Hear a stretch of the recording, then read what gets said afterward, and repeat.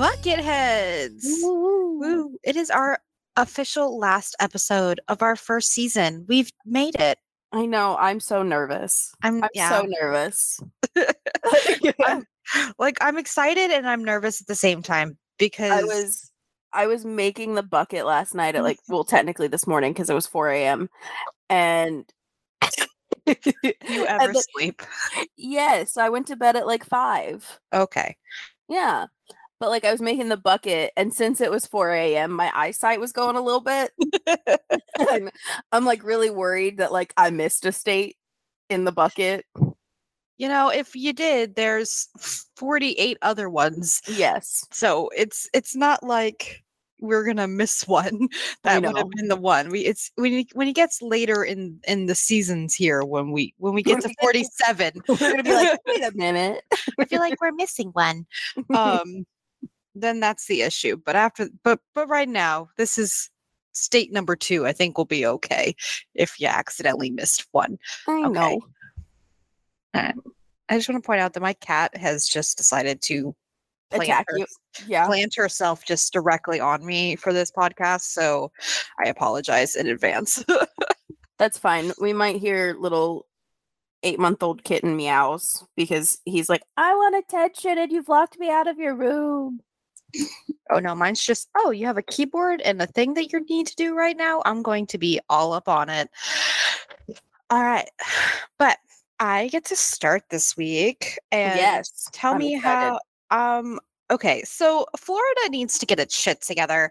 That is the understatement of the century. Yeah. Okay, so it needs more cryptids because, bruh, I was searching far and wide for something other than fucking skunk ape. And boy, did it, let me tell you, it took up until this morning to figure out what the heck I was going to tell this week, because every fucking cryptid outlet is just like, skunk ape this and skunk ape that, and it's all the same skunk ape stories too. It's because there are only the ones that I told. Yeah, exactly. There are only that many. Exactly. So I was like, well, maybe I can tell skunk ape from a different angle. I was like, there's no other angle for skunk ape. It's just a big furry man thing walking. That one man is hunting. So I went back and I Googled some more. I went through my weird Florida book and I found there's this consistency of river monster stories. Okay. So I'm going to tell the story of the St. John's River monster that apparently that apparently has been terrorizing Florida since 1859. Is it on all of the St. John's, or do I need to be worried? It's all of the St. John's, so everybody needs to be worried. That's good. It's the whole state. It's not just the city that I live in. Well, the first part of it starts off in the city that you live in for a good chunk of it. So please be prepared for this lovely story that we are about to begin. Okay, so it begins. The first account of the St. John's River monster was in a mainstream newspaper in 1849. Ooh. The clipping refers to it as a monster of the deep, which was reported by a Captain Adams of a Florida schooner of the name Lucy and Nancy, which is such an interesting name for a boat. I feel like you should have one name for a boat, not two names for a boat. But, well, you're supposed to have one name for a person, not two, but that happens. I guess so. So Captain Adams of the Lucy and Nancy described it as this monster that lifted its head, which was kind of like a snake, several times out of the water, and displayed most of his body, exhibiting a pair of frightful fins, several feet in length. I didn't know how to do fins with my fingers. I love it. She's doing snake things. I was doing the cobra snake, and then she said fins out of the water, and I was like, oh God, how do I do fins with one hand? It was great.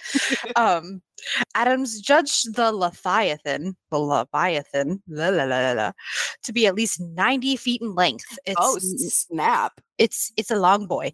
That is a long boy. He's a long boy. I saw a video of a sturgeon that was 10 feet long last night. That was a big boy. So 90 feet is like a good solid chunk of the river. That is almost never mind. I was gonna say that is almost a football field, but that is in yards. Its neck was tapered from its head to its body and appeared about 7 feet across in its widest part of its back. So it's 90 feet long and by 7 feet wide. He's a skinny boy. He's a skinny long boy. 7 feet's pretty wide. Yeah. There are people who are 7 feet tall. So yeah, and picture them laying down. And now picture that being in the river, but 90 feet of it. That's what I'm saying. He's a long boy. He's a long boy. He's taking up. But I wouldn't call him skinny. Okay, so he's slightly chunky long boy. Is that better? Yes. Okay. So the color of the creature was dirty brown. Just like the St. John's. Just like the St. John's. Okay. I mean, it might not have been dirty brown back then, but it certainly is now. It absolutely correct is now. So my thing is I was reading through these and the color of the creature changes a couple times, which is my thing. I was like, if you're gonna have like consistency in a creature, keep the color the same, because then like if you're talking about a different creature, then it's just an entirely different creature all the way around. Yeah, but I mean there are like variations, unless it's like this one was brown and this one was green and this one was blue. It's a little like that. Oh, okay. So I was about to be like the skunk ape. It was like this one was brown. Well, this one was reddish brown. Yeah, so like that's a reasonable coloring. Remember, because we have a mafia of swamp apes. The mafia of swamp apes. Yeah, so it's just a slightly different coloration. Like this one goes from like dirty brown to like pink. So I like the pink one. Yeah. So the journalist in the article assures the readers that the citizens of Jacksonville, which this was where it was happening, could fully vouch for Captain Adams' character. In all circumstances, he seems to favor the idea of existence of sea serpents, even though scientists had not categorized or classified them yet, because this is 59 or something like that. And the Jacksonville residents found it unthinkable that Adams would invent such a story. You know, I hate how much that tracks. Right? Like, I feel like to this day, like, if the sheriff, well, not the sheriff currently, that's a different story, but like, if a high person in Jacksonville came out and was like, sea serpent, I bet the entire 65% of the city would be like, yeah, that tracks. Yeah, knowing Jacksonville and living in Jacksonville, 100% tracks. 100% tracks. Yeah. So, and then so the journalist wanted to know whether a prehistoric beast of the dinosaur age could possibly exist in modern times. I mean, I guess to them it was modern times. Exactly. That's weird to think about. Right? That's a great existential crisis for my day. Good morning, have an existential crisis for breakfast. It's time for a sip of coffee. Yeah, exactly. And it said that the documented evidence, like in Scotland, though many people have poo-pooed the idea, literally poo-pooed, like in like quotation marks, the idea, and the English Parliament even set up a bureau to investigate the Loch Ness Monster. So like this is all around that same like Loch Ness Monster time, I guess. So the journalist was just confounded that it could possibly exist in our St. John's River. Now, it wasn't straight out to the ocean, so you never know what could have gotten stuck in there. You really, honestly, like I've seen some weird shit on the river. Mm-hmm. Like, have I seen a 90-foot by 7-foot weird serpent man? No. Serpent man? I don't know. Hex, stop pushing buttons. Hex. Sorry. Cat's like, I want to be involved. I want to tell the story. No. 90-foot serpent? That sounds delicious. Yeah, she seems very intrigued by what's happening right now. Okay, so it wasn't again until 1953 So we have a chunk of time in there.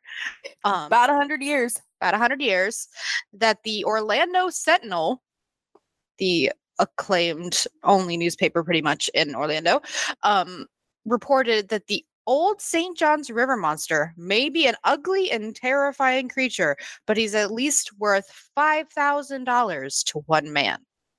That's it? He's 90 feet long. Do you Right? know how much you could get off of that? That's about $50,000 today, though. Okay, well, that's a little better. Yeah. God, inflation. It's full of existential crises this morning. Oh, yeah. Oh, yeah. So Owen Goodwin, the owner of Goodwin Snake Village in Kissimmee, Florida, promised to pay at least $5,000 for the living monster or $1,000 for the slain beast. But there was one single condition. The sea monster must be at least 30 feet long. So at least half the size of the previous one. A third. Because math. It's fine. It's whatever. I know threes. That's the only reason I knew it was a third is because I know threes. I know twos. It's fine. And must have a horn like a narwhal or unicorn. That wasn't in the description though from the original one. Nope.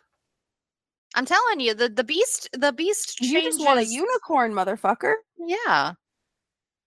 Yeah. Can't be changing the parameters like that. It's rude. The Sentinel did say at least 6 witnesses says he at least has a horn. So he is being witnessed by other people now at this point. Okay. So now he is either 90 feet long and 7 feet wide and dark brown, or he's 30 feet long and has a horn. So we're just going to keep adding to the list of things for our lovely St. John's River monster here. In the same article, it reported that a lady, in quotation marks, described the St. John's River monster. Sorry, that you. Why? Okay, I don't know why. Of all the things, like, why don't we put river monster in quotation marks, not lady? Yeah, we're really switching it up here. The lady is the true cryptid. Have you been to Florida? Correct. Described the St. John's River monster as a beast that swims like a fish but walks like a dog. What? This thing is just all over the place. What? So now it's got legs. Is that a flippers? It's got legs now. Wait, I wonder if this was the thing that, remember when I did Lake Okeechobee, the thing that the guy saw? Maybe it might have been because it went up on shore and then it grabbed a calf and then it like flew back into the water. Yeah. Well, we got some consistencies here. Okay, I love it. We go. All right. It came up to her boat, also in quotation marks. I don't know what's happening. Somewhere between Orlando and Jacksonville. That is a distance. Right? That is a 2-hour car drive. So on boat, at least 3 hours minimum. Minimum. It's quite a distance. So like anywhere between Jacksonville and Orlando. Anywhere between north and the middle of the state. Yeah, somewhere. This weird creature slithered up to me. And apparently he stretched 35 feet long with a head that was 30 inches wide and a 10-inch horn in the middle of its head. So I'm just biologically trying to figure out what the horn would be used for. As spearing alligators. Okay. You know what? He walks like a dog. Now he can joust alligators now. I love it. You're just kind of like, okay. I mean, just like, sure. That seems totally plausible in this situation. I mean, listen, if we're just making up lore like these people are. It really is just stacking on top of each other. How they're like, you know what? We need to add some more layers to this particular story. It doesn't feel like it's enough. Now, biologists said that the newspapers, told by the newspapers, the monster was most likely just a manatee. Because after all, Christopher Columbus apparently saw a manatee when he wrote in his journals about mermaids. But that was on In the Are there 1750s, even manatees in the river? yes, that's majority of where they live is the St. Johns River. Really? Really, really. Because my other option, what I was going to talk about, was like the legend behind like where mermaids came from, which are Yeah. just manatees. But it Manatees, was yeah. mentioned, but it's mentioned in here, so I figured it kind of flows together. I don't know why I thought manatees were more ocean, like Oh no, coastal, not inland. oh no, definitely inland because they hang out in springs, like when Oh, the okay. water gets That cold. makes sense. Yeah, like that's why they all go to like Blue Springs in the wintertime because the water's too cold, so they hang out in the moderate temperatures of the I don't springs. know. It feels like because like I've seen them before, my brain went beach and not river. Like I've But seen like, them in the ocean, like in the intercoastal, but the majority of the time they're in a river. They okay. enjoy That brackish makes water. most of the time I've seen them in the intercoastal, so that makes Yeah, sense. yeah. So that's generally where they Yeah. are. So I'm a bad Floridian. I asked my mother when I was really young that to have a manatee in my house. So it's kind of one of my favorite animals. So I do kind of That have the tracks. majority of, yeah. Um, so because in the 1750s, a French anatomologist and a something, and a Glad I'm print. not the only one that has a hard time with those words. Oh yeah, no, I can't. And a printmaker. I'm going to butcher this French name hardcore. Gautier de. Oh, I'm not even going to try. This French man engraved. Gouttiere. That's Yeah, good enough. Just Gautier. Gouttiere. Gautier, a Frenchman here, engraved images of mermaids as half human, half fish hybrids, Mhm. also known to be androgynous and racially ambiguous. To those people who are yelling about a black Little Mermaid. But it was also impossible for Europeans at that point to what the Americas looked like. So perhaps they were correct about their half mermaid, half fish people. So that's where the biologists were like, yeah, you're not seeing anything. Manatee. Yeah. Manatee. 90-foot long manatee that walks Yeah. like a dog and has a horn. Yeah. No big deal. Who's maybe brown, maybe pink. You know, because Right. manatees are both of those colors. That was Technically, sarcasm. That was no. sarcasm. Technically, they can be pinkish Yeah, when but they're mostly they're born. like the grayish blue. Yes, they're mostly grayish blue. But pinkish when they're born, they're not going to be 30 feet at least. I would hope God, not. could you imagine? I could not. A poor I- manatee that gives birth to that. Oh God. You'd have to be at least 60 feet long to give birth to something that's at least 30 feet long. I'm just Exactly. at least half your body size. I'm just saying. Ugh. Nope, couldn't do it. Ugh. Anyway, yep, it hurts my soul. Anyway, and then again in 1975, Okay. Jacksonville glass installers Wallace McLean, who was 24 years of age, and Eddie St. John, who was 33, were fishing back in May, apparently with two women on the boat as well, because that's Was women in quotation marks? no. Brenda Langley, one of the two women on board, suddenly stood up and pointed and gasped. McLean watched the monster's head rise from the water like a periscope, just like that, then turned and stared at him for a minute and a half. He's very precise with his. Once again, I am miming the motion, still in the snake shape, Yep. but a lot more periscope like, and then just my fingers are just staring at Caroline through the camera. So good. Sometimes I wish this was a video podcast, just a little bit. Not So that this way anybody. people could see fist in the eyes and my little I'm a snake. I'm a river serpent. I'm a river serpent. I'm a little snake. The monster was the colored of boiled shrimp, said McLean. If it wasn't pink, I'm not sitting here talking to you. I've heard a lot of southern phrases. That is not one of them. If it wasn't pink, I'm not sitting here talking to you. Mm-mm. Mm-mm. So if it was brown, you weren't going to tell anyone? Like, I know that's not the point of the phrase, but like... Yeah. Let's see. When Langley asked what the monster looked like, she said, because Langley was the female, like pictures of dragons. Her friend Dorothy Abram, who was the other woman in the boat, said it looked like a dinosaur if its skin had been pulled back and all the bones were showing. I can't do that one. I can't mimic that one. It's a very skinned dinosaur looking thing. Cyrax from Game of Thrones. Or Fire and Blood. Not go. Fire and Blood. That's the name of the book. The book is House of Dragon, or the show is House of Dragon. God damn. We got there eventually. I need less names of things from George R.R. Martin, all right? Oh God. Oh God. Months go by without a sighting. And then all of a sudden, Jacksonville gets a flood of calls one day. Explaining why he did. I didn't go to bed till 5 a.m. This is all my fault. This is all my fault. Explaining why he didn't know how many monster sightings had been reported. The man says, with a snarky remark, "We just keep record of manatees and other animals protected by the state and federal law. We don't have any laws protecting sea monsters." So this is why not all of them have been recorded, because there's no law protecting those weird sea monster things, so we don't keep record of that. I'm honestly surprised a hunting party wasn't formed as soon as they were like, it's not protected. That means you can kill it.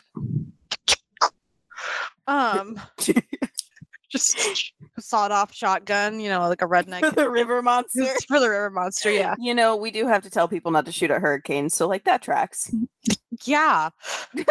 Yes. Every year. Don't shoot at a hurricane. Don't shoot at a tornado. It's not going to do anything. You're not helping. You're just going to get the bullets blown back at you. Stop it. Yeah, you're just going to hurt yourself. Anyway. Other people who have seen the monster include Larry Atkinson and Bobby Holt, who drank beers downtown while fishing at the Fuller Warren Bridge on a December morning. Holt said the thing out in the middle of the channel under the bridge as it swam, its humps completely came out of the water. It looked like a sea serpent. We were both baffled.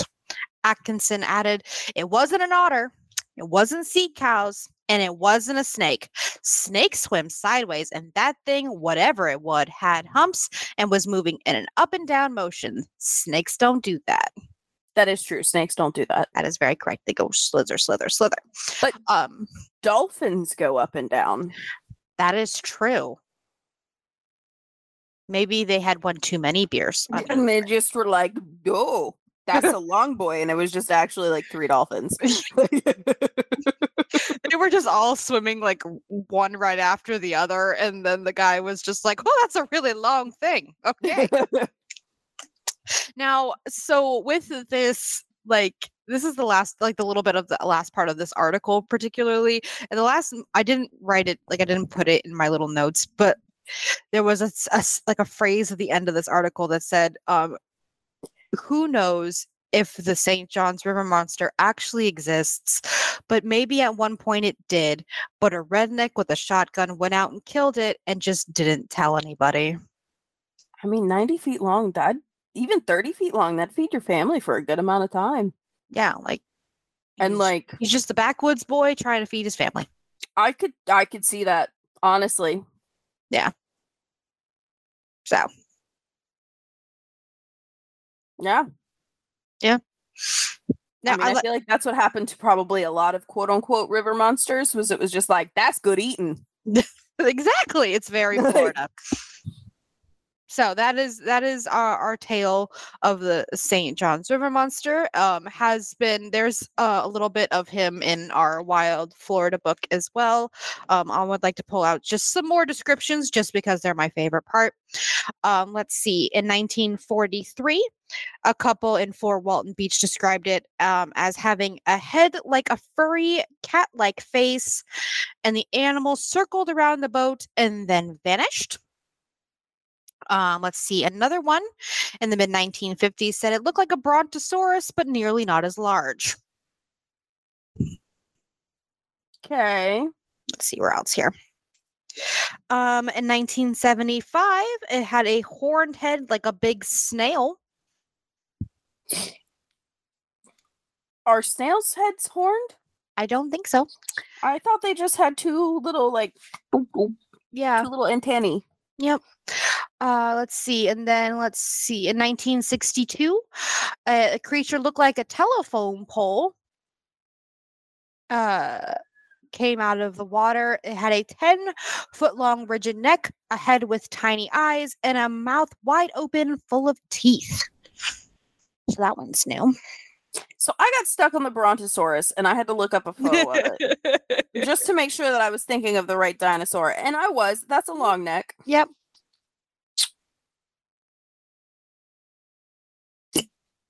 I think these people were just on some meth. Like, let's see. There was one that was 25 feet in length with a snake-like body. Also possibly had humps. Might have been a single sea serpent. Might have been some dolphins. So those are my favorite descriptions pulled out of this particular book because it's all those are great. Yeah, it's all the St. John's River monster. But it's all the same thing, you know. It was around the boat, it was here, it was there, it was in the water. But I had to pull the descriptions because the descriptions honestly are my favorite part of these stories. Because could had it been a manatee, could have it been an anaconda that had gotten loose somehow because somebody had a pet. I don't know. But my thing is the cat-like face and the horn. Yeah, the horn and it being pink. It's just it's Did you ever watch Adventure Time? No. Oh, okay. No.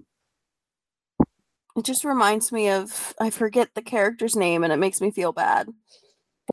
But Jake the talking dog, his wife was like this like snake unicorn horse thing. And she had a horn. That seems like a lot. Yeah, but like that's what it reminds me of. It's like a unicorn snake thing. Unicorn snake thing. Yeah, that's pretty much what they're going for. So that is our thing that goes bump in the night this week is our St. John's River monster. There hasn't really been any recent sightings of him. Because he was made dinner. Yeah. So I think that's gonna go. I'm gonna go with some redneck in the woods along the river was just like, that looks like dinner and it's no longer there. So. Yeah. I mean, I can see it. Yep. So I love it. All right. So I'm finishing Florida off with crime, but make it unorganized. I'm so excited. All right. So this story was a little bit girthier than I realized. Oh, okay. Yeah, so my notes are a little long, so I'm going to try to maybe skim it down a little bit.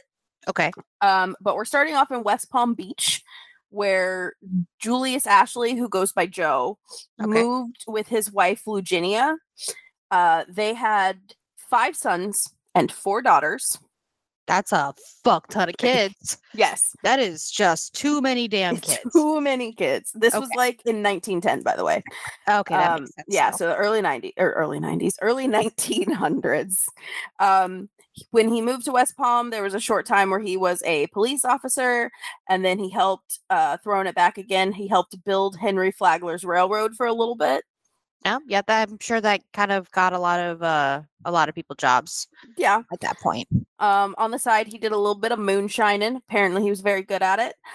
He was also a really good, skilled backwoodsman, which he taught to his 5 sons because they lived pretty close to the Everglades. So, after a while of trapping, are you okay?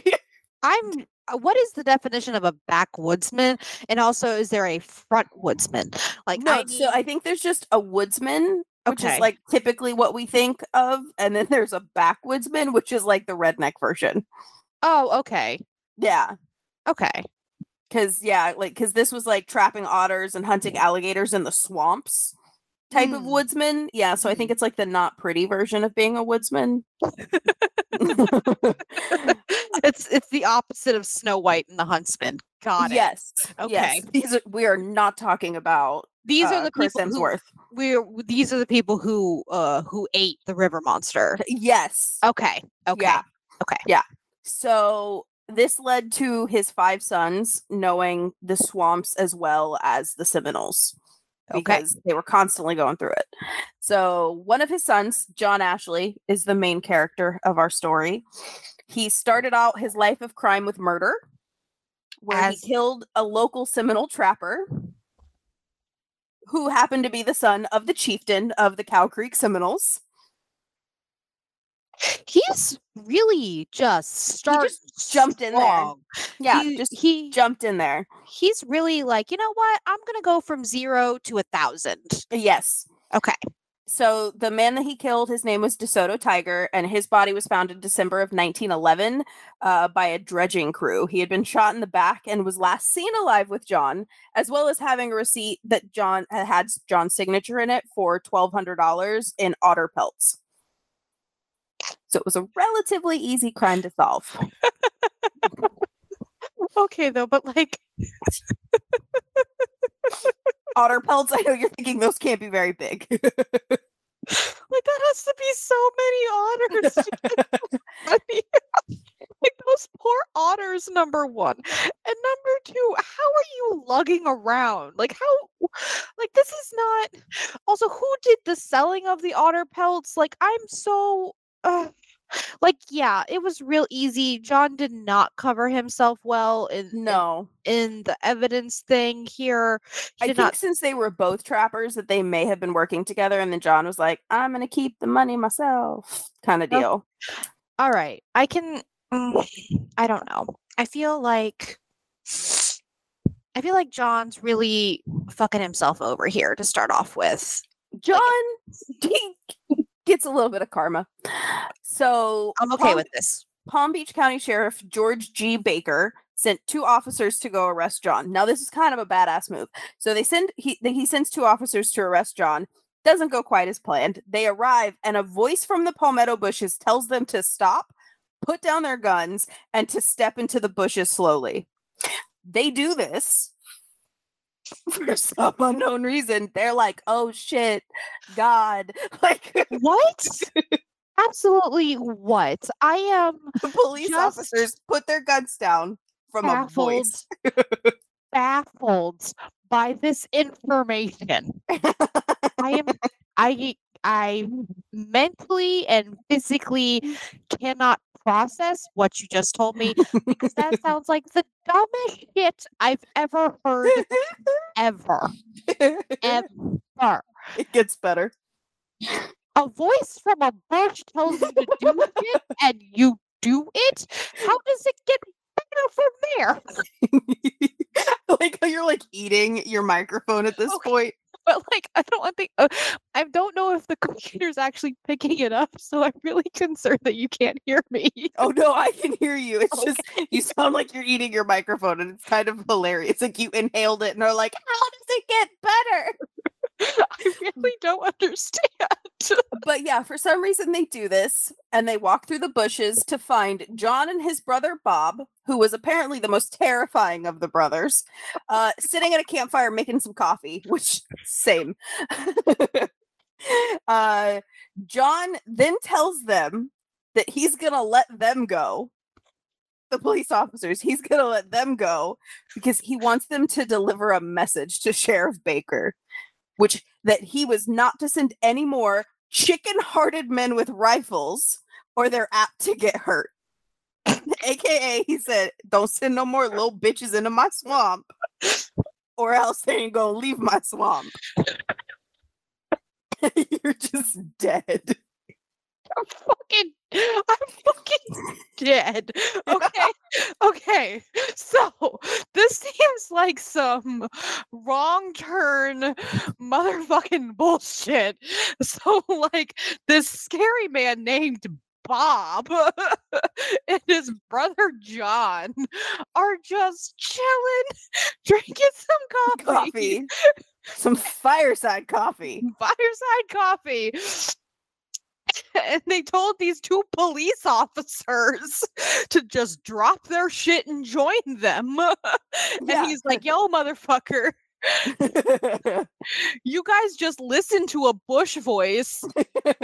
Maybe don't send any more assholes this way. And they're that like, are cool, clearly okay. scared as shit.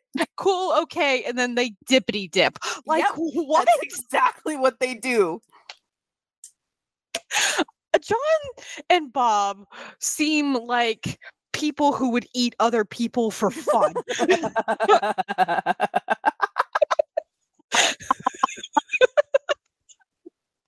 Oh my god. Well, there is no cannibalism in my story. I hate to break it to you. Damn it! So the police leave because they're like, okay, bye. So Sheriff Baker's response was to put John's photo inside of every post office in South Florida. That is the worst. Just like, I can't send any more officers because the scary mountain bush swamp man is going to eat them, even though they're not going to eat them. So you know what? No mail for you. Well, no, it's because everybody always had to go to the post office, so not everybody knew who John Ashely was. No mail for you, John Ashely. So he can't go anywhere because everybody knows him. He'd be recognized anywhere he goes. So he decides to dip out of Florida for a little bit, and he goes to New Orleans. As one does. As one does. After 2 years, I guess he got a little homesick, so he comes home. Okay. I don't get how the Everglades beats NOLA. Like, you know, there wasn't a 30-foot sea monster with a horn to eat. I don't know. I don't know. When he comes back, he surrenders to the police and he has a trial set for the murder of DeSoto. John wasn't dumb about this, though. Apparently, most of the town really liked him because they didn't like the people that he stood up to, which was like the bankers and the wealthy people. And he would apparently like Robin Hood that shit a little bit and like take from the rich and give to the poor. So the people of the town really liked him. So you're not okay. So we're talking about Swamp Robin Hood here. Basically. Who, I don't not like this. I love it deep down in my soul. Right. But like I just am so concerned. So he figures I have a good chance with the jury. Most of the people here like me. But Sheriff Baker was like, I'm not dumb. I know most of the people here like you. So we're moving your trial to Miami. And he was like, well, fuck. So he escaped from jail. Specifically, he escaped from jail while in the custody of Robert Baker. His son? Who happens to be Sheriff Baker's son. Yeah, so he gave John a plate of food, turned around to unlock the cell door, and while he was doing this, John said, bye, and ran and jumped a fence and got away. If this isn't the most Swamp Robin Hood shit I've ever heard in my entire life. I'm really, honestly, I am viscerally upset that there is no cannibalism in this.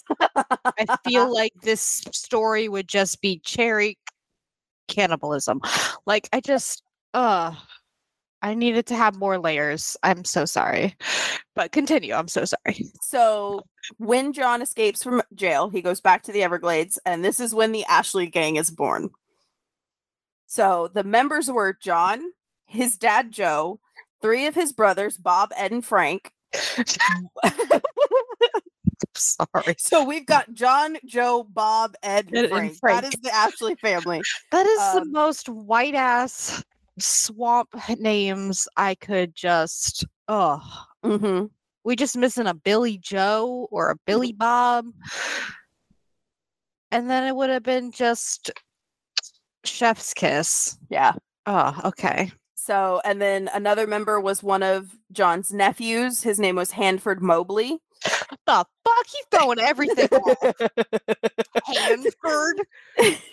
And then to round it out, a bank robber from Chicago named Kid Lowe.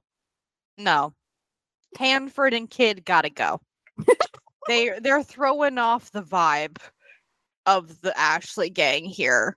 You have Ed and Frank and Bob and Joe and Billy and whatever the fuck his name was.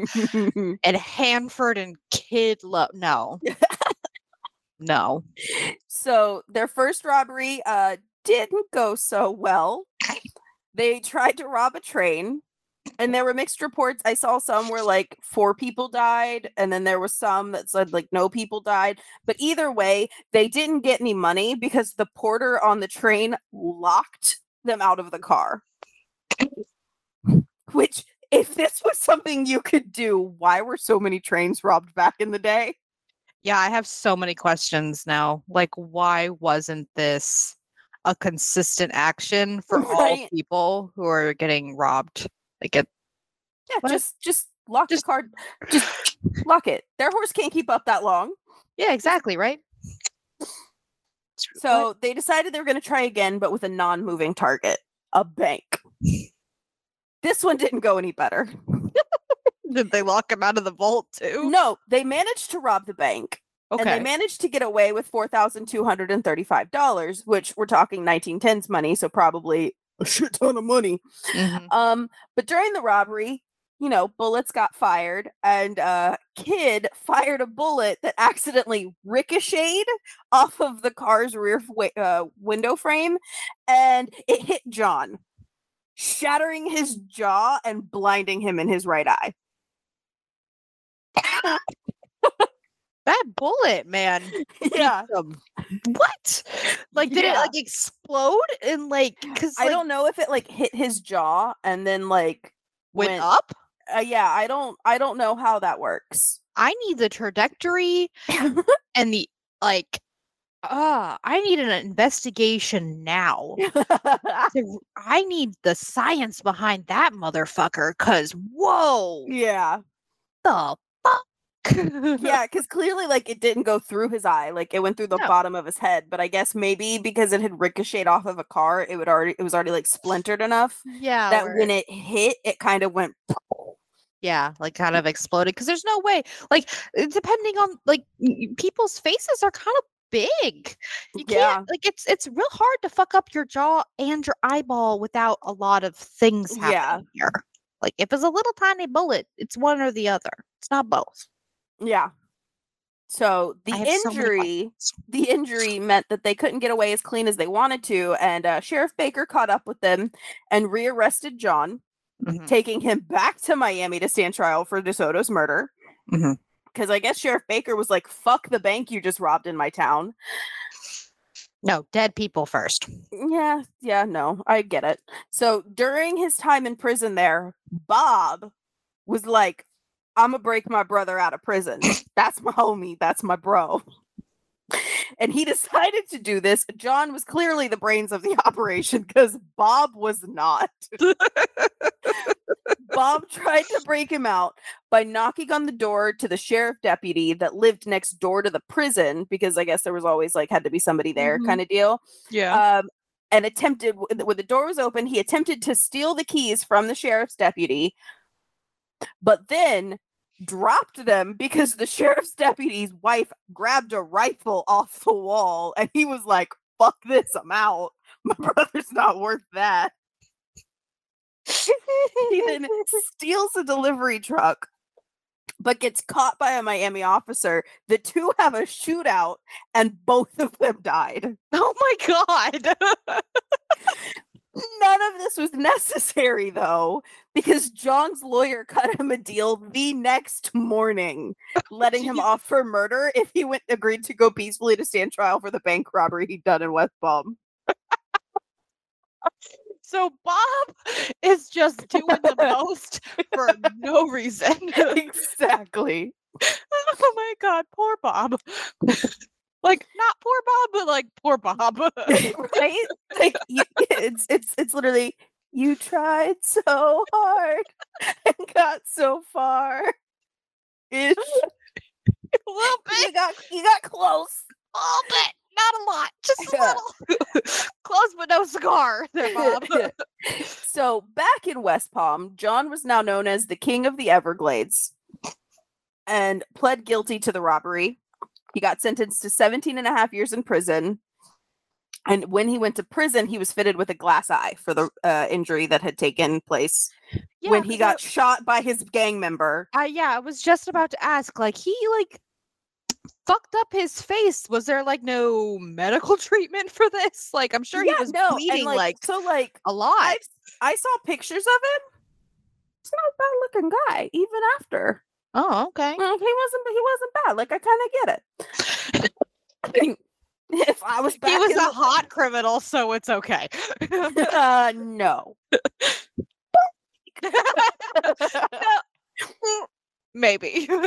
So he faked good behavior for 3 years while in prison and was assigned to work on a road camp and escaped prison in 1918. So we're going 2 for 2 at this point of this man escaping from being arrested. I faked being a good person. No cannibalism from me. Hey. So he dips out of his road camp work and goes right back to robbing banks with the rest of the Ashely gang. Minus Bob. So in 1920, Prohibition began. Oh. And the Ashely gang wasted no time. Because remember, Dad used to be a moonshiner. Mm-hmm. Dad had that skill in his little back pocket there of his little backwoods swamp people skills. So they would make their own stuff. Like they had little stills like all over the Everglades where they would make their own stuff. But they also ran liquor from British warehouses in the West End and Bimini, the Bahamas. Damn. And they would get it into Jupiter, like over the during the cover of night, they would bring it into Jupiter Inlet in Stuart, Florida. That is a international and progressive gang. I'm really quite here for their entrepreneurship during this time. Yeah. And like 1920 also had another upside. This is where John met the love of his life, Laura Up the Grove. What a name. Yes. I don't know where it comes from. I just know that she had been married twice before at this point. So I'm assuming it was not her natural name. So I don't know who she married that had that last name. I love it though. That is such a Florida name. I know. Oh, like if you could just like package Florida in a name. Up the Grove? Absolutely. Up the Grove. Yeah. Absolutely. So she also fell very hard for John and started helping the gang by casing banks for them and warning of raids on their whiskey stills in the Everglades. Wow, she's a helpful Up the Grove. Yes. Now, 1920 had a downside. Other than, and that was everything. That Sheriff Baker passed away. Oh, and then shucks, the good guy died. And then was replaced by Sheriff Baker. Oh, his no, son, the new good guy. That John had kind of embarrassed by escaping from him. Yeah, I could see how there might be some tension there. A little bit of a grudge. Just a smidge bit of a grudge. I could see it. Yeah. Just un poquitos. Now, 1921 was not as good as 1920 was, because he met Laura, they had all the whiskey going, all their own like prohibition rum running. And while John was delivering one of those runs, he got recaptured and sent back to prison. Man, he's just not having a good time. Again, unorganized crime. Definitely unorganized. This is the definition of this category at this point. Yes. So while he's in prison, his brothers, Ed and Frank, kept rum running from the Bahamas, and John had a nightmare about them getting murdered at sea by other rum runners that they knew. So he writes a letter to his dad about the dream, and not long after he writes this letter, his dad arrives to the prison to tell him that Ed and Frank hadn't returned from Bimini when they were supposed to. Now John is just predicting the future. Yeah. Oh my, he's a multifaceted man, this guy. Yes. And so they are presumed dead. They were never seen again. So, So you know. killed at sea. Okay. Yes. Now, weirdly, the men from John's dreams were also killed at sea. Maybe big storm. A lot less secretly, though. Oh, okay. Yeah. No, John was like, all right. Like, my dream told me you did it. That's all the evidence I need. Exactly. So the Ashely gang continued to rob banks, but without John, Bob, Ed, or Frank. So there's only one Ashely in the gang at this point, and that's Papa Joe. Like, Joe, Hannaford, and Lowe. no, Lowe is gone. I'm pretty sure they got rid of Lowe after he shot John Ashley's face off. Like, oh, so now it's just Joe and Lowe, or Joe and no, Hannaford. they got some new blood. Okay. Clarence Middleton, Shorty Lynn, Roy Matthews. Now they've also got Laura still helping them, as well as her half brother Joe Tracy. So 2 Joes. We got 2 Joes. We got Papa Joe and half brother Joe, stepbrother. Yeah, half brother Joe. It's a lot of Joes. It's too many Joes, I feel like. Too many Joes, but we're about to get a John back because in 1923, John, what did he do? Escapes prison. Oh, yeah. 3rd time's the charm. Go, Joe. John. Yeah. So he once again joined them, where they began robbing banks at an incredible speed. Like, they were like, boom, bank robbery, disappeared to the Everglades. Boom, bank robbery, disappeared to the Everglades. Like, they were going hard. They perfected their craft. Yes. And the new Sheriff Baker had enough. I'm sure. He got himself a shiny new posse. And he was like, we're going after the Ashely gang. We're getting rifles from the National Guard and we're going in those swamps. Wow. He seems very determined. Yes, he was very determined. Very determined. So when they made it to the Ashely camp, they like snuck up on him, and all of the posse people like started firing, which they killed Joe Ashely instantly, shot him in the head. Papa Joe. Mm-hmm. Did he was tying his shoe. The Ashely gang accidentally kill him, or no, the posse? Oh, okay. Yeah, the posse just started firing, and Papa Joe was tying his shoe, and they right in the head. Wow, that's a sharp shot. Yes, John saw this, and of course now guns are flying. Like, not guns are flying, bullets are flying, chucking rifles at each other. This is much more effective. Throw it back. I need that one. Just throwing rifles back at each other. That would actually be kind of hilarious. I wonder if that's what they did when they ran out of bullets. Just fuck you! Just chuck the rifle at Gonk. Hit him right in the head. So John, of course, sees his father get shot and killed instantly.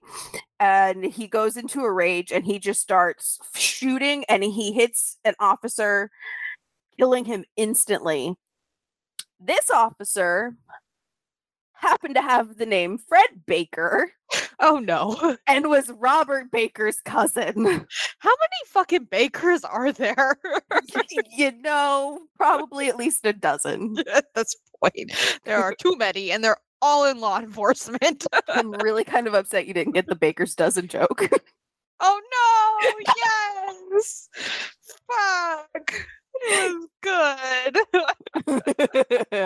Damn it. It's okay. I just slid it in there real quick. So Laura gets shot in the ass with shotgun pellets. Should I have waited until you were done drinking? Preferably so I didn't have cherry Coke coming out of my nose.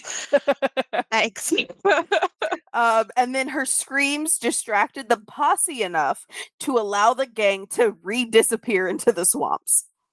Wait, did they take Laura with them? Don't know. Oh no! She's just screaming because she got shot in the ass, and they're all like, bye! And then they all like leave into the... Thanks for the distraction, babe! Right? Like, no, poor Laura. So this is when John Ashely kind of loses his favor with the townsfolks because now yeah, is when now okay. now yeah, because Fred Baker had been killed, and apparently a lot of people really liked him.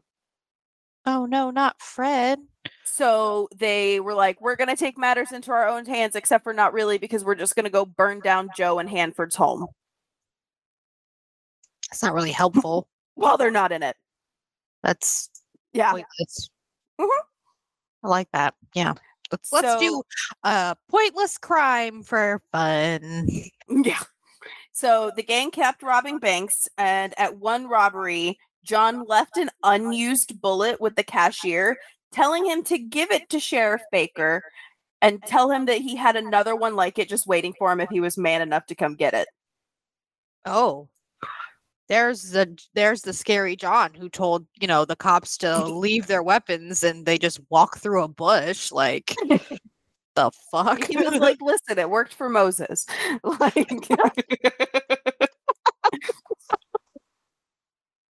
okay. Okay. So Sheriff Baker gets this message and he goes red with anger. He's being embarrassed. The news was having a field day, and investors in the area were not happy with a gang of bank robbers running around. Not normally. So he invaded the Everglades. How did he get so many people? Because like one person is not going to invade the Everglades. He's gonna. He was sheriff. Okay. And like he had other police. Clearly, he had a connection with the National Guard. He was able to use their rifles. Yeah, they were chucking at each other. Yeah, so he destroys anything and everything that he can find that's associated with the Ashely gang. So John was kind of like, you know what, maybe we should leave for a little bit.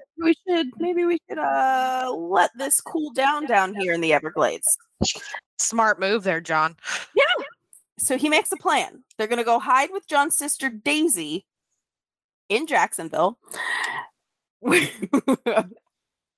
Because what's up with Jacksonville today? I don't know. We're taking it home, I guess. Where they could keep robbing banks up in Jacksonville until after the November election, when John can go avenge his father by killing Sheriff Baker. Okay. Unfortunately, they get sold out by John's brother-in-law, George, who, as he was putting groceries in his car, let it slip. He did it on purpose to an officer that they would be leaving for Jacksonville the next night in a Ford Model T. Wow, that was very specific. Yes. And very helpful, George. Yes. Nobody knows why he sold them out. Like why he traded it, like because he was married to their sister, like, so nobody knows why he did it. He seems maybe a little spicy that maybe he wasn't cutting in on the money, or maybe that he wasn't invited to be part of the gang. I don't know. Maybe he just had an internal good side that he just was like, maybe I don't want to be part of the crime family. Who knows? Yeah, maybe. So Sheriff Baker contacts the St. Lucie County Sheriff's Department, and they make a road trap for them on the Dixie Highway. I didn't quite understand the road trap. Like, I think like they put a chain on one side of a bridge that was supposed to like stop them, so this way they could like pull up behind them. Mm-hmm. I don't really understand it, but either way, Baker sent some men, and then Sheriff, I think his name was Miller. I didn't write his name down. We're gonna go with Miller. Okay. The St. Lucie County Sheriff sent some of his men, and he was there too. So like they have one sheriff and like a bunch of people waiting for this car to pull up on this bridge that I think is blocked. I didn't understand it, but all I could just picture is just like a row of people just chilling there, like bucked up, waiting, just like waiting for a car. Well, a car arrived, and unfortunately, it was not the car that they were waiting for. Because when all these officers with their shot-off shotguns came up to this car, it was just two very scared passengers. Like, what the fuck is happening? But a couple of minutes later, the car with the Ashely gang rolls up, and the police go and surround that car, and they catch John, Hanford, Clarence, and Ray. They tell them all to get out of the car. And the men do, because all of these police officers have sawed-off shotguns. And John was handcuffed by himself, and the other 3 were all handcuffed together. That So, sounds like a bad idea. According to official reports, Mm-hmm. the sheriff asked the 2 men who had been in the car that accidentally came up on the roadblock, he asked them to drive him back to his car, which was on the other side of the bridge, so this way he could go get it to transport the criminals. And the officers claimed that either one of the 4 men or all 4 of the men made a move to try and escape or attack them. And so all of the Ashely gang were shot dead immediately. Oh, wow. That doesn't sound suspicious at all. Yeah. Oh, Merritt. That was the sheriff's name. Sheriff Merritt. Merritt. I was close. But there's kind of like everybody kind of expects that they were executed because apparently one of the officers who was one of the arresting officers was one of the officers who was in the posse that was there when John Ashley's dad was killed. And John Ashely had been known to say, "I will kill every single man that was in that posse." Mm-hmm. And then also Sheriff Merritt knew that the Fort Pierce jail would not hold the Ashely gang. And he was like, "We've already lost so many law enforcement officers to these people. We're not going to lose another." They're just kind of like, they made the executive decision, I feel like. Like, they all got together while they were chilling on that bridge. And they're like, you're good? We're going to just shoot them. You good? You good? Don't tell nobody. We're good. Okay, cool. They're just dead. Yeah. Yeah. Pretty much. I feel like that's what happened. Like, I wasn't there or anything. Same. But deep down in my soul, that's what I mean, honestly, let's be real. That's Southern justice. Like, oh yeah, absolutely. That's very Florida. That's very like, you embarrassed me for the last time. Yeah, exactly. That's swamp justice. So many people did not believe that the Ashely gang were dead. They were like, they've survived a shit. John Ashely took a fucking bullet to the face and didn't die. There's no way they're dead. Yeah. So when their bodies were delivered to the mortuary in Fort Pierce, they were all put on display. Now you seem like you're bragging a little bit. Oh, no, it gets better. John's glass eye was sent to Sheriff Baker. Okay. As like a little trophy. You. Okay, so like, I'm deep down in my soul, or the depths of what is supposed where to be your soul should be. Yeah. I feel like that man did something real weird with that eye, and like put it on his desk or something. Well, so when the whole back and forth was happening where John was like, "Give this bullet to the sheriff, blah, blah, blah," the sheriff was like, "I'm going to put your glass eye on my watch fob." Like that kind of deal. Yeah. That's fucked up, man. Yeah. So when Laura heard about this, that the sheriff had John's glass eye, she sent him a little message. Was it the bullet from her ass? No, it said, "If you don't put that eye back, I'll crawl through hell on my hands and knees to kill you." So Laura kind of seems like a badass. I want to be more like Laura in my life. Yeah, he gave the eye back. Smart. Because Laura, I wouldn't want to go against Laura. She got shot in the ass. So that's kind of where the story of the Ashely gang ends. But I just found some little fun facts afterwards. So as I said, Joe had 5 sons. Mm-hmm. Ed, Bob, Frank, and John. That's only 4. Exactly. So there's another brother, Bill. I knew it! Yes! He 10 bucks that motherfucker went by Billy. He was the only brother who was not involved in the crime business. He did like a little bit of the prohibition stuff, but like he wasn't into the whole bank robbing and things like that. And I got his name right. I'm just so so over the moon right now. So apparently one day Bill and his brother-in-law George were out in a boat on the St. Lucie River, And weirdly, this boat capsizes, and despite the fact that George could swim, George didn't make it to shore, but Bill did. Bill seems maybe that he did kind of do the crime thing with the family, some swamp justice there.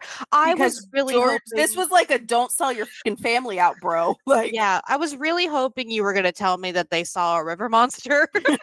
maybe that's why George didn't make it to shore. He got eaten by it. There you go. Yeah, but so a lot of people Bill threw him suspect. there.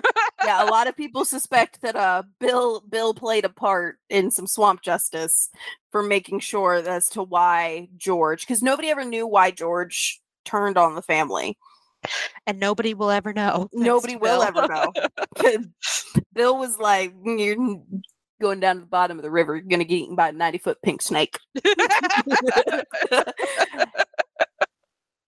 And then Laura, who she was 23 when she met John, she was in and out of prison after. Yeah, she was 23 when she met John, already married twice, and had 4 kids.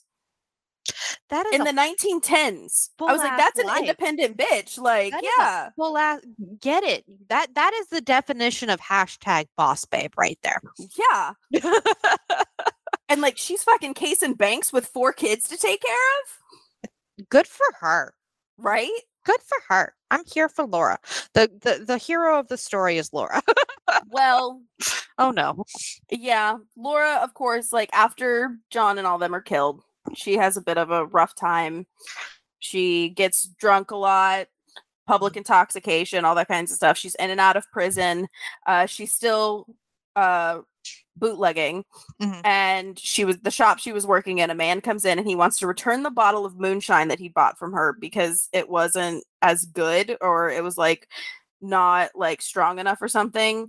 And so he was like, I want a refund. And she said, fuck you, and like chased him out of the store with a rifle.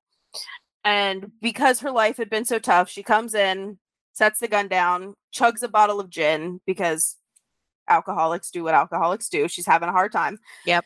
Turns out it wasn't gin. It was actually Lysol. And she collapsed on the floor and died. No, at 30. Laura. Yeah. That was really sad. It was actually very sad because apparently like she collapsed. Her daughter, who I think was a teenager at this point, or like 12 or something, like kind of older, because like if she had 4 by the time she was 23, yeah, they had to be at least a little bit on the older side. Yeah, so she like ran over to her mom and was like cradling her, and a woman walked into the shop at the same exact time, and the woman was like, oh my god, we need to take her to the doctor, and the daughter was like, no, like this is just better for her with how tortured she's been living. God. Yeah, I was like, Jesus. Jesus. No, this is fine.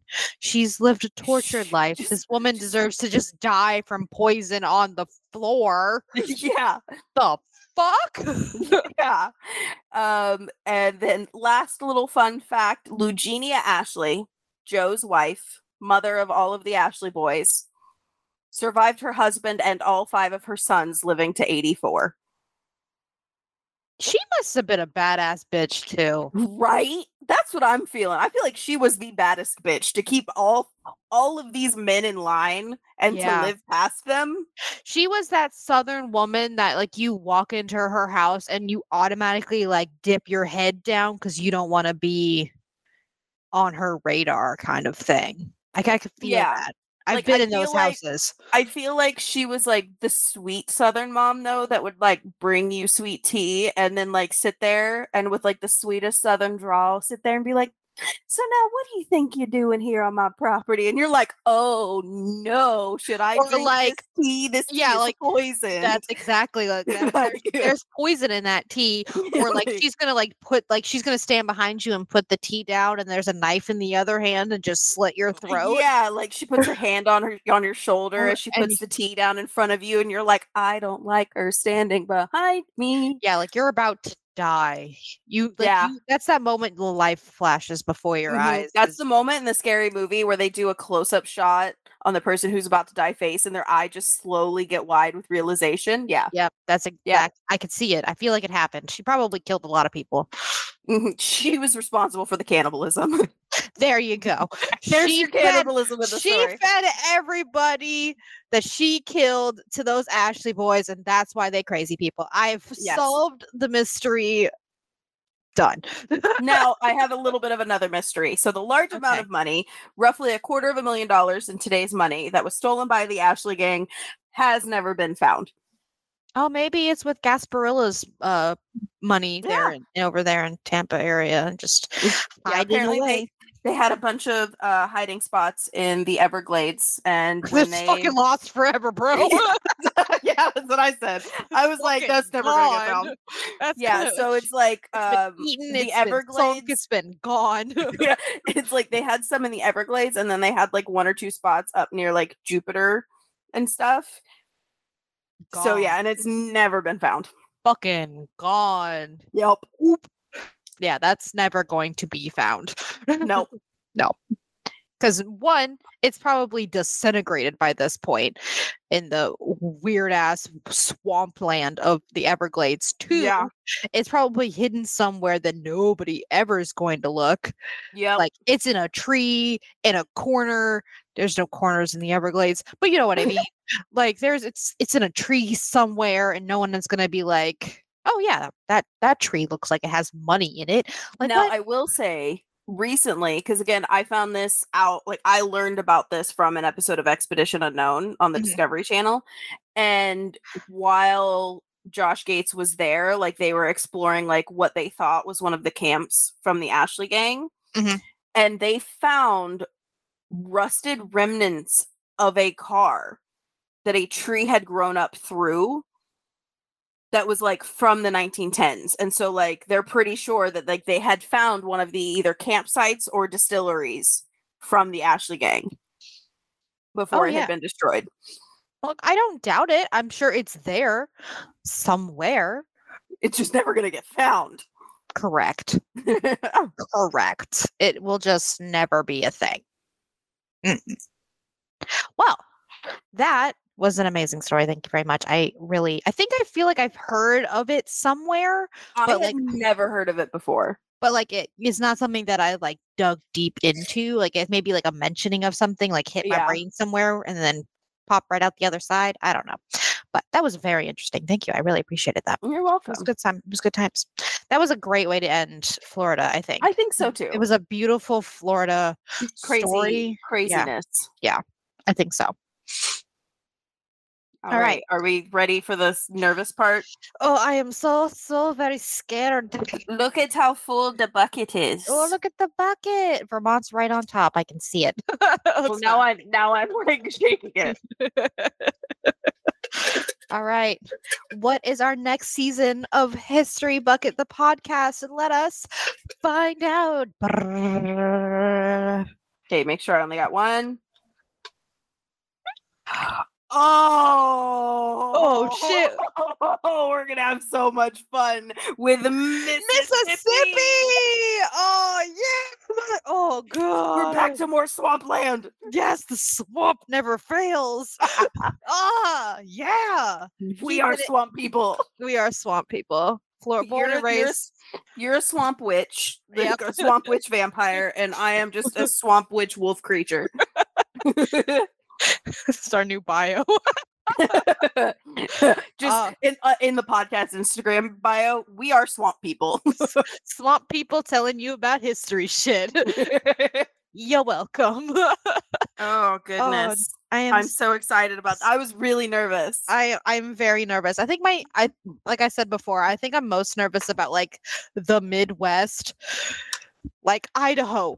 Who the fuck does anything in Idaho other than potatoes? I hope there's a potato monster in Idaho. That's all I'm saying when we get there. I don't think there is, but I can ask my mom. Oh yeah, your mom's from Idaho. Yeah.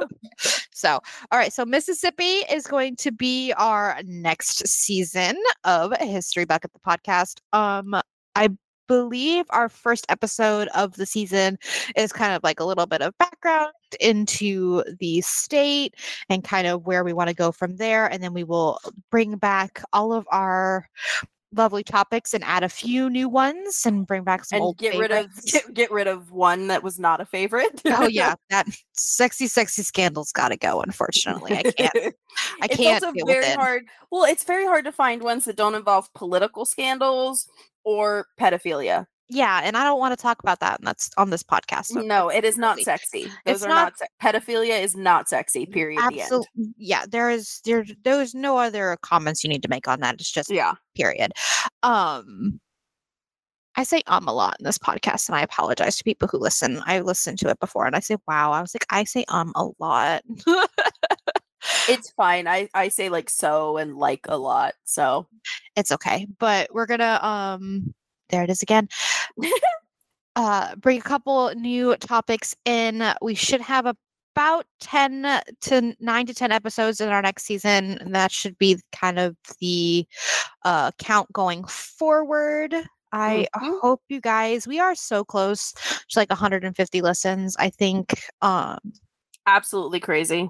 I can't, yeah. Season 1, we are already up to 140 total plays. That's so wild to me. Yeah, and we finally reached 21 plays on our very first episode. 22 so crazy to me. on our 22 is the one that I hate the most. Like I absolutely positively cannot stand that episode. I say way too much. It's so bad. But 2A has our most plays at 22. And my favorite episode is episode 8. Oh yeah. Oh my god. That was like the pinnacle of our season right there. Yeah, I was gonna say we like hit the peak with episode 8 and then rode the wave for the rest of the season. Absolutely. No question there. My uncle was we found our groove. Oh, your uncle. My uncle. Your uncle say? I love your uncle. I honestly, he's the he is our, I would say not our number one supporter, but he's our number one critic who's like, okay, well, you can do this and you can do that, because I know he sees the potential in this podcast, and I am so grateful. We are so grateful to have him be that backbone for us to be like, okay, well, like he's the reason why we have the bucket that we pull our topics out of, and he's the reason why we kind of have moved in this direction, and I think the direction's really working for us. He really helped us find where we wanted to go. Yeah, because as much as two people looking at it, there's so many ideas, but you have that outside person who's like can listen to it and be like, okay, well, you did this really well, but you need to work on this. Yeah, is really nice. And he said that our episode 8, other than me saying is amenity instead of identity, but he said that I was like, I knew I fucked it up, but he said that episode 8 was absolutely excellent. And yes, I love it. I was just over the moon about it, because that's definitely, I know, my favorite episode so far. Oh, yeah. I think we had so much fun doing it and recording it, and even every episode after that. But yeah, we really hit I think we hit our stride and like I think episode 8 was when we figured out ourselves. Figured out what the vibe of this was. Yeah, we really want to tell interesting stories from different states, and just in stories in general that have something to do with history, something to do with something just a little bit off in the world, and something that not a lot of people have heard of. Yeah, exactly. We want to. There are so many cool little stories out there that deserve to be told. Exactly. And their origins are always hilarious. Yeah, like I just want to laugh and learn about history and learn about the little things in life, and I'm just so I'm so proud of us for really finishing where we have so far. Yeah, like I'm very proud of us for like making a schedule and sticking to it. We really have, and I feel like we're ending the series. I know, right? Well, it's a really big thing for us. So, because like we did it, we finished season 1, and we're here. And so please don't forget to follow us on our social medias. words. Sure, Sure, my dears. Neither of us majored in English, all right? We barely speak it fluently. Yeah, we're gonna struggle with it no matter what. So please enjoy that in this podcast. Our Instagram and Twitter is history_bucket. And then our Facebook is History Bucket the podcast. We are working I'm off tomorrow afternoon and Nathan will most likely be sleeping. So I will be working on our Instagram and pulling up and putting all the pictures from season 1 that we kept promising people. I know, on I'm the so podcast. sorry. We're so bad at this. As we're so bad at the social media. Unfortunately, Listen, we just don't have any money to pay somebody to do it for us. it's a learning curve, all right? We managed to stay true to our schedule of every other week. Now we have to add the Instagram to that and the Twitter. Yeah. So and I will work on kind of filling up our Instagram like we promised in preparation for our new season. But I'm really happy where we're at. Yeah. And I'm excited for Mississippi. I'm very excited for Mississippi. I was so worried, but I think Mississippi is going to be amazing. Yeah. I feel like because it's not a parallel to Florida, but like I feel like, the stories it's a good jumping off point. Like yeah. If we went something crazy, I feel like if we went like somewhere so crazy like Washington or Hawaii, or something crazy, I think we might have maybe had like a misstep or so. But going from Florida to Mississippi, I think it's gonna really work for us. Yeah. Oh my God, I'm so excited. I don't think I know of any like cryptids from Mississippi. Oh, I'm excited. Alrighty. Well, thank you guys so much, and we will see you in season 2. Yes, which is in 2 weeks. We're not like taking a break or anything. It's not like, we're not a TV series. Nope, we're a podcast. We're gonna keep on pushing. We're gonna keep on going. All right. All right. Thank you guys. Bye.